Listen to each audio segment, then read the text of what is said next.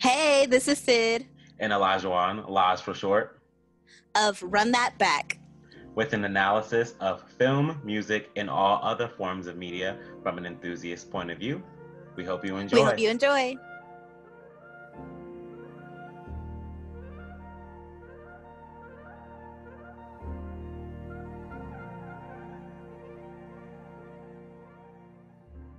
Welcome all to another episode of your favorite podcast, the Run That Back podcast, and we are continuing on with our Black History Month episodes. And this week, we are going to be discussing the 2018 release, If Beale Street Could Talk by Barry Jenkins, which is an adaptation of the James Baldwin novel of the same name.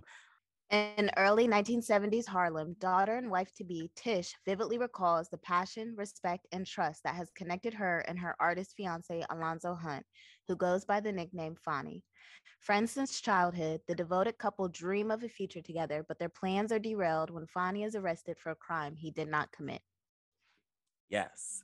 So like I mentioned, this is a film that is adapted from the James Baldwin work of the same name. I actually have not read the James Baldwin book, which, I'm kind of ashamed to say because I actually really love James Baldwin. I've watched like a lot of his interviews and like lectures that he's given, but I've actually never read a James Baldwin novel. Yeah, I've yet to read one either. Yeah, so I mean, I think this might be, but I hear this is a short read, and now that I've seen the film, because this was actually my first time seeing the film all the way through. I've tried to watch it a couple times and like, okay, didn't land, but this it wasn't time, hitting the first few times. yeah, but no, I watched it this time, and I was like, okay, I'm glad I finished this film because I did actually enjoy it.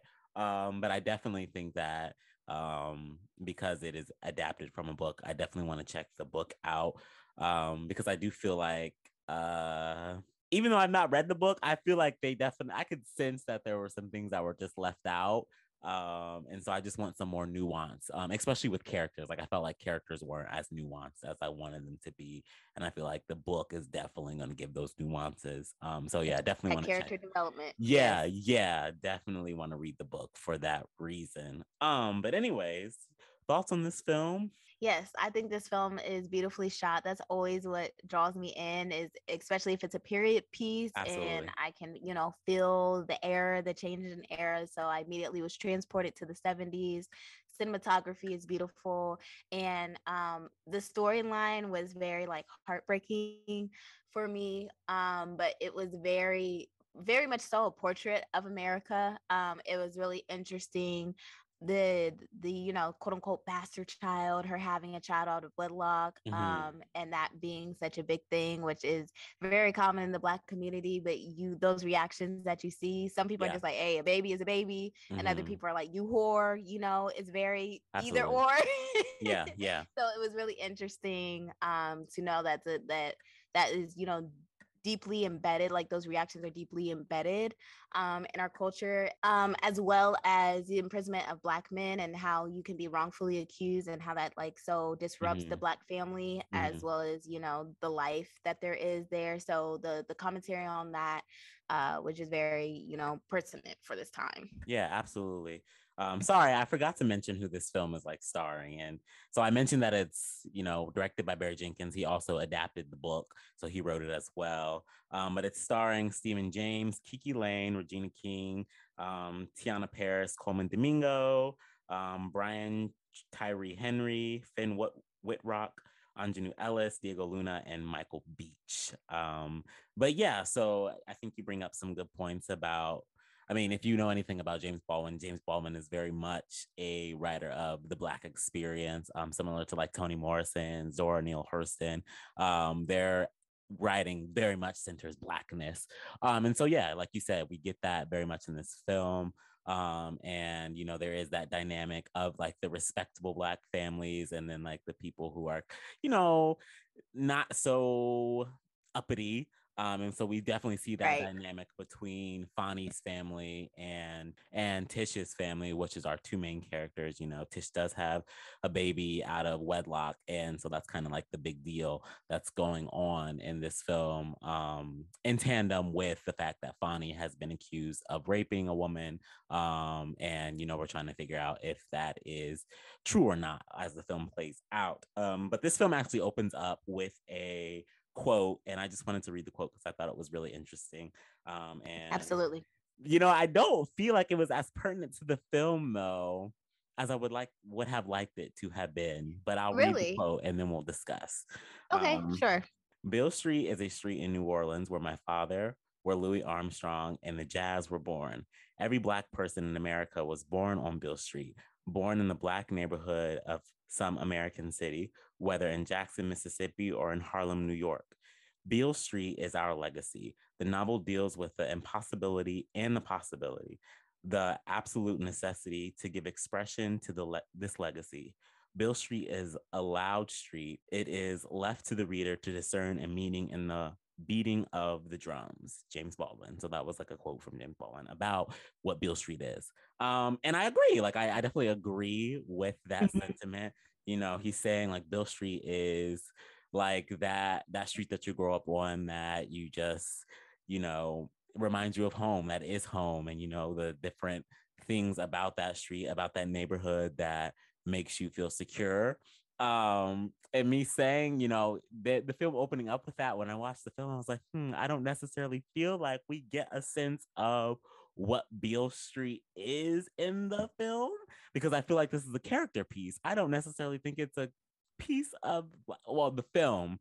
I feel like the film made it more about like the issues that were going on with the characters and not necessarily like what Beale Street was and like the neighborhood and the Well, area. I found it very metaphorical because he Okay. said the quote also included that it was any Black neighborhood in America. Yes. And to me, it was very much a look inside of a very common occurrence within our community. Like we're saying, like Mm-hmm. kids out of wedlock, split families, like sometimes the father is in jail and everything like Mm-hmm. that. So Mm-hmm. I took it more so as a look inside of that family dynamic and the Okay. community. Like they all rallied for him and they worked together to try to fund, you know, the defense lawyer and everything that had to go on in order to prove his innocence. And so to me, it was, like I said already, giving the stereotypes of like the one family that is more looser and more accepting, Mm-hmm. and then the very uppity church based family that's like, you know, Yeah. about having,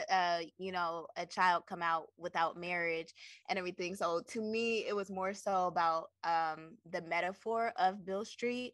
And it's very interesting to say if Beale Street could talk, since it is in New Orleans, and we all know that, you know, voodoo and spirits is very Mm-hmm. prevalent there. So Yeah. to me, it was more so about the spirits speaking. Like Okay. if those spirits, if the street could talk, like what it's heard, the spirits, you know, the Mm. experiences that are passed down and carried on and Okay. everything. So to me, it like correlated. Yeah, yeah. Okay. I can rock with that. I can rock with Yeah. that. I think I was maybe being a little bit more literal. Not even that. Oh, I okay. just feel like I wanted to see the more physical aspect of like the Beale Street, the culture and all that. But when you the community Mhm. aspect, definitely that plays into what a Beale Street could be. So from that angle, yeah, definitely for sure. I think the film does a Yeah. good I think job of portraying that. Yeah, I think the community, the relationships, as well as the film was enveloped in jazz music, you know, Yeah, and then yeah. even jazz music in itself is said to be abstract and, you know, taking off of classical music and just Mm-hmm. all these different ideas. And I personally just like understood and felt that it was illustrated in a metaphorical sense, because it wasn't like you're saying, it wasn't like blatantly we're in New Orleans or anything like that, you know what Mm-hmm. I mean? So yeah, I took it more metaphorically.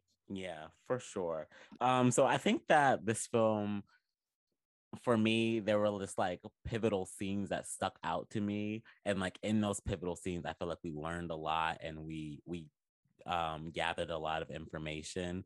And one of those first scenes is that scene where we find out that Fonny and Tish are about to have a child, and we get that first interaction between Fonny and Tish's parents. And I think that Hmm. kind of sets up, you know, some of that that community breakdown, that that Yeah. African family versus the more relaxed family, and the family that is going to not be so judgmental about the fact that there's a baby coming into the world, because like at the end of the day, like it's important to make sure that we're just raising the baby in love and care, and not Yeah. necessarily being, it's not about us, it's not about image, it's Yeah. about raising the child. So I thought that scene kind of opening up the film was very interesting. Did you have any thoughts on Hmm. that film, or on that And I scene? love, Excuse me. yeah, I love a dinner party scene, like the drama that I just love that setup already.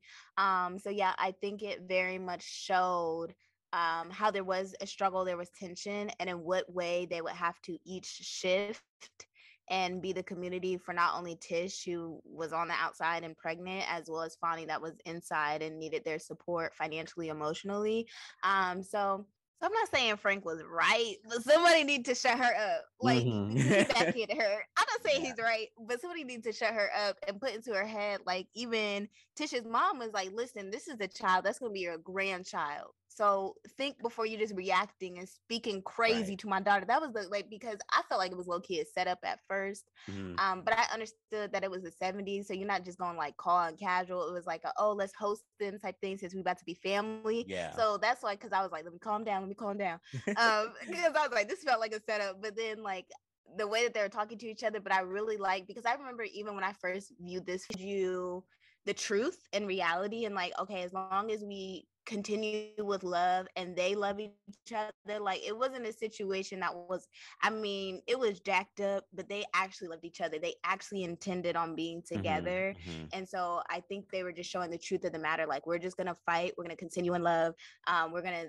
think positively about this. And then you got the negativity of like, oh, this could go wrong, or we don't know Yeah. nothing about the little white boy lawyer, all the stuff like that. And so I think that setting up gave you like, yeah, I'm gonna like fight too, it gave you that fight and wanting to be with the protagonist and the support system surrounding her. Yeah, absolutely. Speaking of love, I think often we do get films that center around Black trauma, but at the heart of this story, I think it's a very pure love story.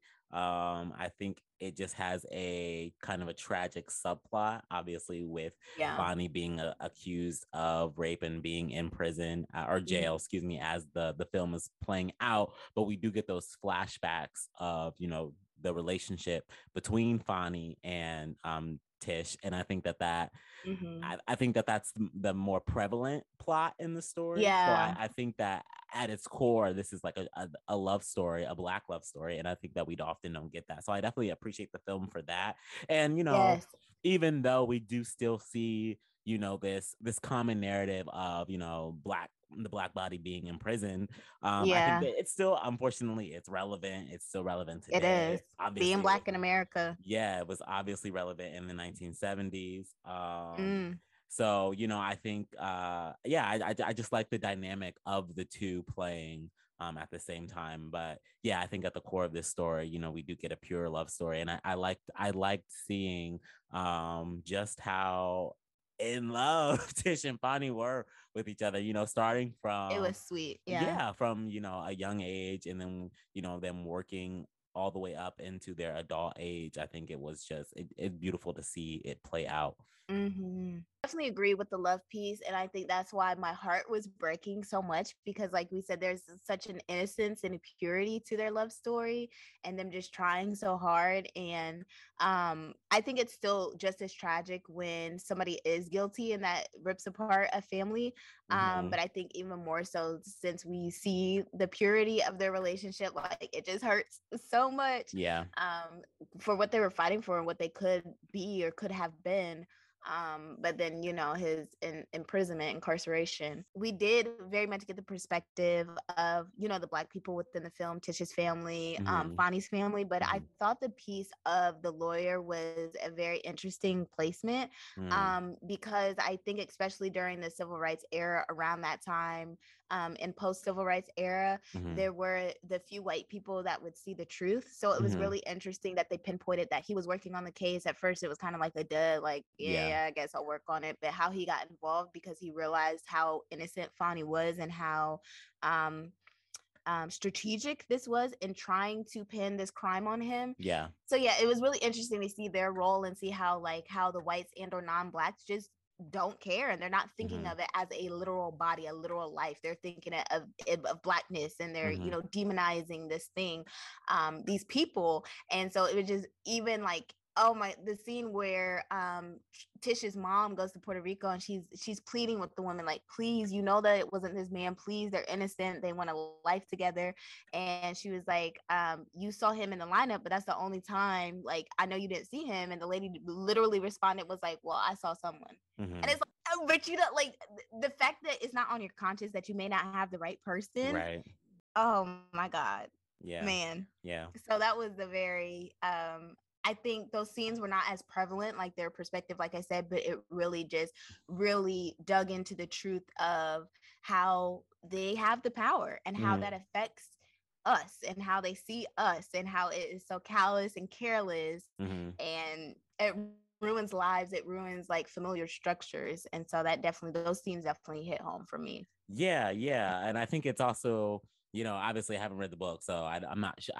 I assume that the woman that is accusing Fonny of rape is also a Hispanic woman. So in the movie, it's not necessarily a white woman. I mean, she could have been white Hispanic, but I think it was an interesting dynamic, a choice to make the woman a Hispanic woman and not a white woman, as we know that for decades and centuries, Black men have been accused of heinous sexual crimes against white women. Against white women. Years later it comes out that, that's not what playing. happened. Right. Yeah, and like you said, there's this blatant disregard for someone's life.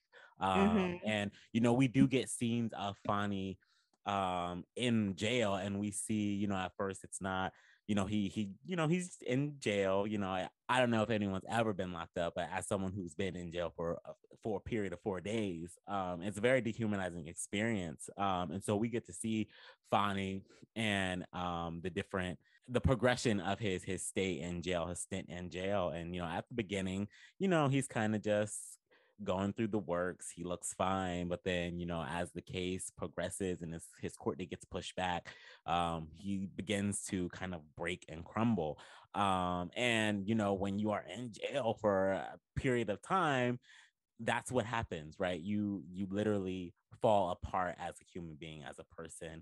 Absolutely, and yeah. if you've never experienced that, you can't necessarily understand the weight and the magnitude of what being locked away is like. And why he takes the plea deal, which is a point in the narration where she was like, a lot of men, they may not be guilty, but the plea deal is sweeter than continuing to rot in there, like literally just rot in there. Yeah, absolutely. And I think so another scene that I think illustrates just how horrible of an experience jail and prison is the scene that we get between Daniel, Fonny's old childhood friend, and who has just gotten out of jail, and they have this conversation, and Daniel's like, some of the things that I've seen, some of the things that I saw in jail, I'll be dreaming about until the day I die.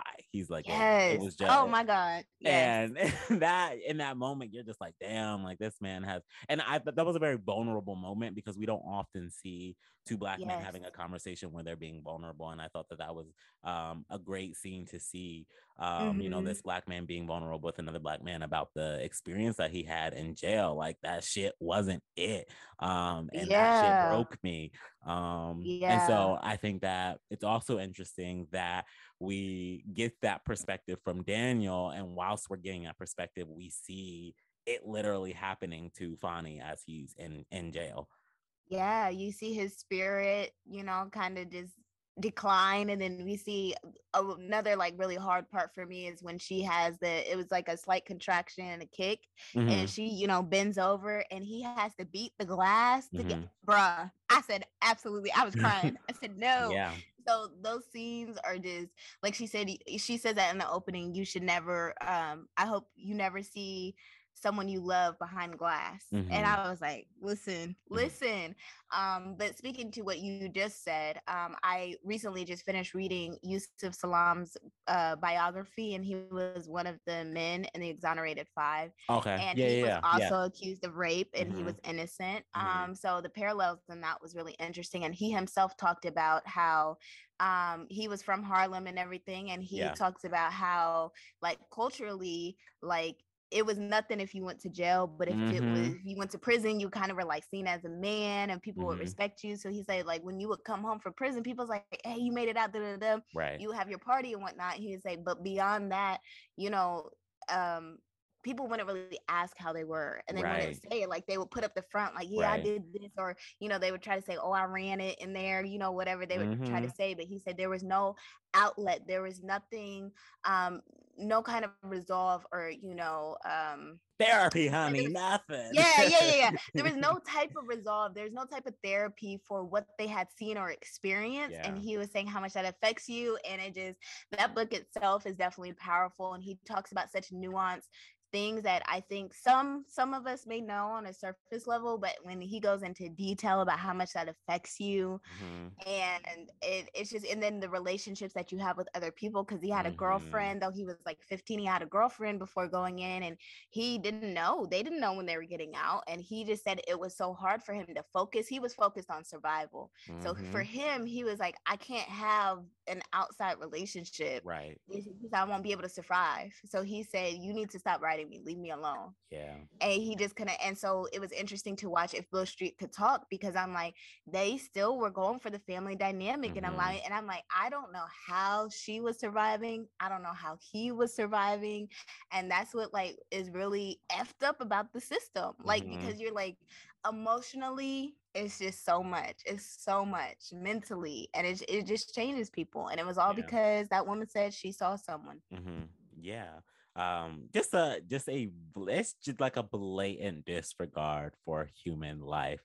And I understand when you do go through a traumatic experience, sometimes you yourself, this woman was raped, like someone obviously raped her, so she was going through something as well. But to then not, I'm one of those people, like, if I ever go through something traumatic, the last thing on earth that I want to do is then subject someone to trauma of any kind. Like Right. that, I'm Hello. just like, no, like, it's horrible. Like, I would not want to pass that on to someone. But I do think there are some people who don't care. They're like, fuck it. With the old saying of hurt people. Some people very Yeah, I was much, about to that's say how they they're on feel. a Like, rampage they're sometimes. Yeah. like, I got hurt, so now it's somebody else's turn. But for me, that's unfathomable. Like, I would never, no.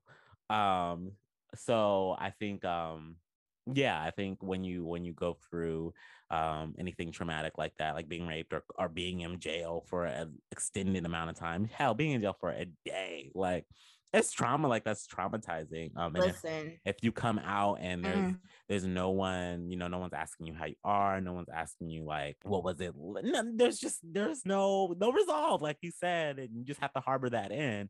That could fuck you up, and break you down as a person.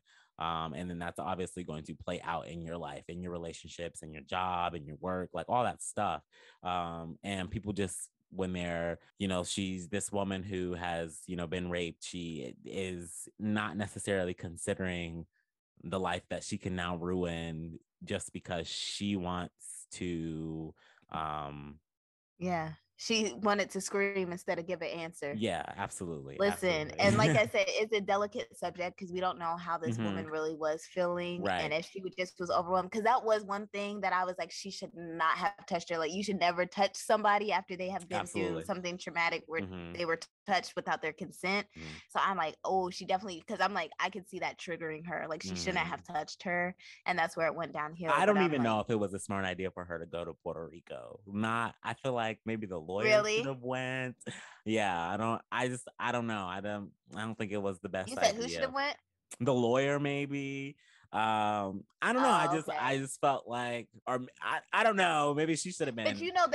they're big, like we said, the big thing was love. They were trying to Yeah, lead out of yeah. love and coming at a human level. Like, they were Whew. really trying to work that angle. And Yeah, it was interesting. I didn't get fully in depth, but I did try to look at some things because I thought it was interesting even that they had to pay all these fees and keep Yeah. paying for, like, oh, if you want to research this, you got to pay, or like even Mm-hmm. the trip to Puerto Rico, you got to pay. I was like, hold up, like, when did this happen? So I try to look Yeah. at certain laws and everything. So I think just because they felt as though maybe the lawyer refused or didn't have the time, and so they were like, well, we know where she is, and if we had to pull resources to try to fight for his life because everybody was, doing what they could, then I think that's just what they decided. But that's what I was looking up some of the legal stuff because I don't know, especially from the defense side, things like that in depth. And I was like, this is a little weird, all this money they got to pay. Yeah, So yeah, yeah. yeah. Everything costs money. Shit. That's what, and that again, that's why motherfuckers take plea deals because they're like, the wallet is empty. I don't have nothing left, and that's why people who have money or who have committed heinous crimes are able to get off because they have the their wallets have the depth, honey. Absolutely. They can Yes. dish it out, they can give the cash, and they can get off. And again, Mm-hmm. that is a fucked up part of the legal system, the justice system, is that it doesn't really matter if you're guilty or not guilty. If you have the fucking money, we can make something shake, and if you don't, you are fucked. Whether or not you committed the crime or not. Very often, and if you add, being black, being a woman, being whatever, any kind of marginalized person, the odds are ever not in your favor. But one more scene that I also thought was interesting. So, as we talked, that James Baldwin often talks about race in the Black experience. I thought that the scene that we get with Tish at the perfume counter that she works at, and they kind of talk about, the way in which men approach her, and they describe the difference between Black men and white men. I thought that was a very interesting scene about the white male ego and the Black male ego, and just the ways in which they interact with her as a the host. What is The perfume lady. Yeah, the perfume lady, the counter lady. Right. But yeah, so she says that the white man will very much take her hand, take her hand with the perfume on it and sniff her hand, whereas the Black man will come For a in. lifetime. Yeah, She okay, said, for yes. he's gonna hold on. Mm-hmm. And then with the Black man, it's quite the opposite. He will give her his hand, and then he'll bring his hand back and smell his own hand. So I thought that was interesting. Yeah. And I don't, I mean, it's giving, the white man is giving very much, I want to Fetish. conquer. Yeah, I want to colonize. I want to Not colonize. And then with the Black man, it's very much giving like dismissive. I'm better than you. So that was just a very interesting. I Because think they that are both men at the end of the day. yeah, yeah, yeah. So I think that's a very interesting way in which Baldwin writes that. And I'd be very interested to see if that is in the book and how he illustrates that in the book, from a sociological Yeah, I would standpoint. be interested to know too. But even if it was just it would be interesting to know whether or not it's in the book. But even if it was added for the film, like, I thought it was very like purposeful. Like, Yeah, I think it absolutely. functioned in the way that it should have. So I personally like the film a lot, where I'm Mm-hmm. like, I don't care if it was or wasn't in the book, because everything moved and made sense to me. Mm-hmm. Like the different roles, even the guy that helped them out when they were looking at the loft Yeah, the slash Jewish man. studio thing, Mm-hmm. he happened to be Jewish. And Mm-hmm. you know what they say about Jewish people helping out blacks Yeah, back yeah, then. So I'm yeah. like, everything was Very very intentional. specific. Mm-hmm. Very, yeah, yeah, yeah. I appreciated everything. Yeah, definitely. Going back to that scene with Daniel and Fonnie, there's a line where Daniel's like, "This country hates niggas," and I was just like, "Dang!" Like, I love that Yes. Jamie. I know that line is in James Baldwin's book, because if you know anything about James Yeah. Baldwin, that he's very much like He be truth, coming at next. yeah, truthful about the situation. And Absolutely. that was another line within the film, that took place in a scene where I'm just like, yeah, like, it's a very sobering reality, like the lengths at which the systems that manifest in this country go to let niggas know, like, you're not a nigga, but a nigger. Like you're Yeah, you ain't literally, shit. you are. Like, yeah. Yeah, And absolutely. to have to still be able to navigate and to just press on, like that shit, Hmm. it's exhausting, Yeah. period.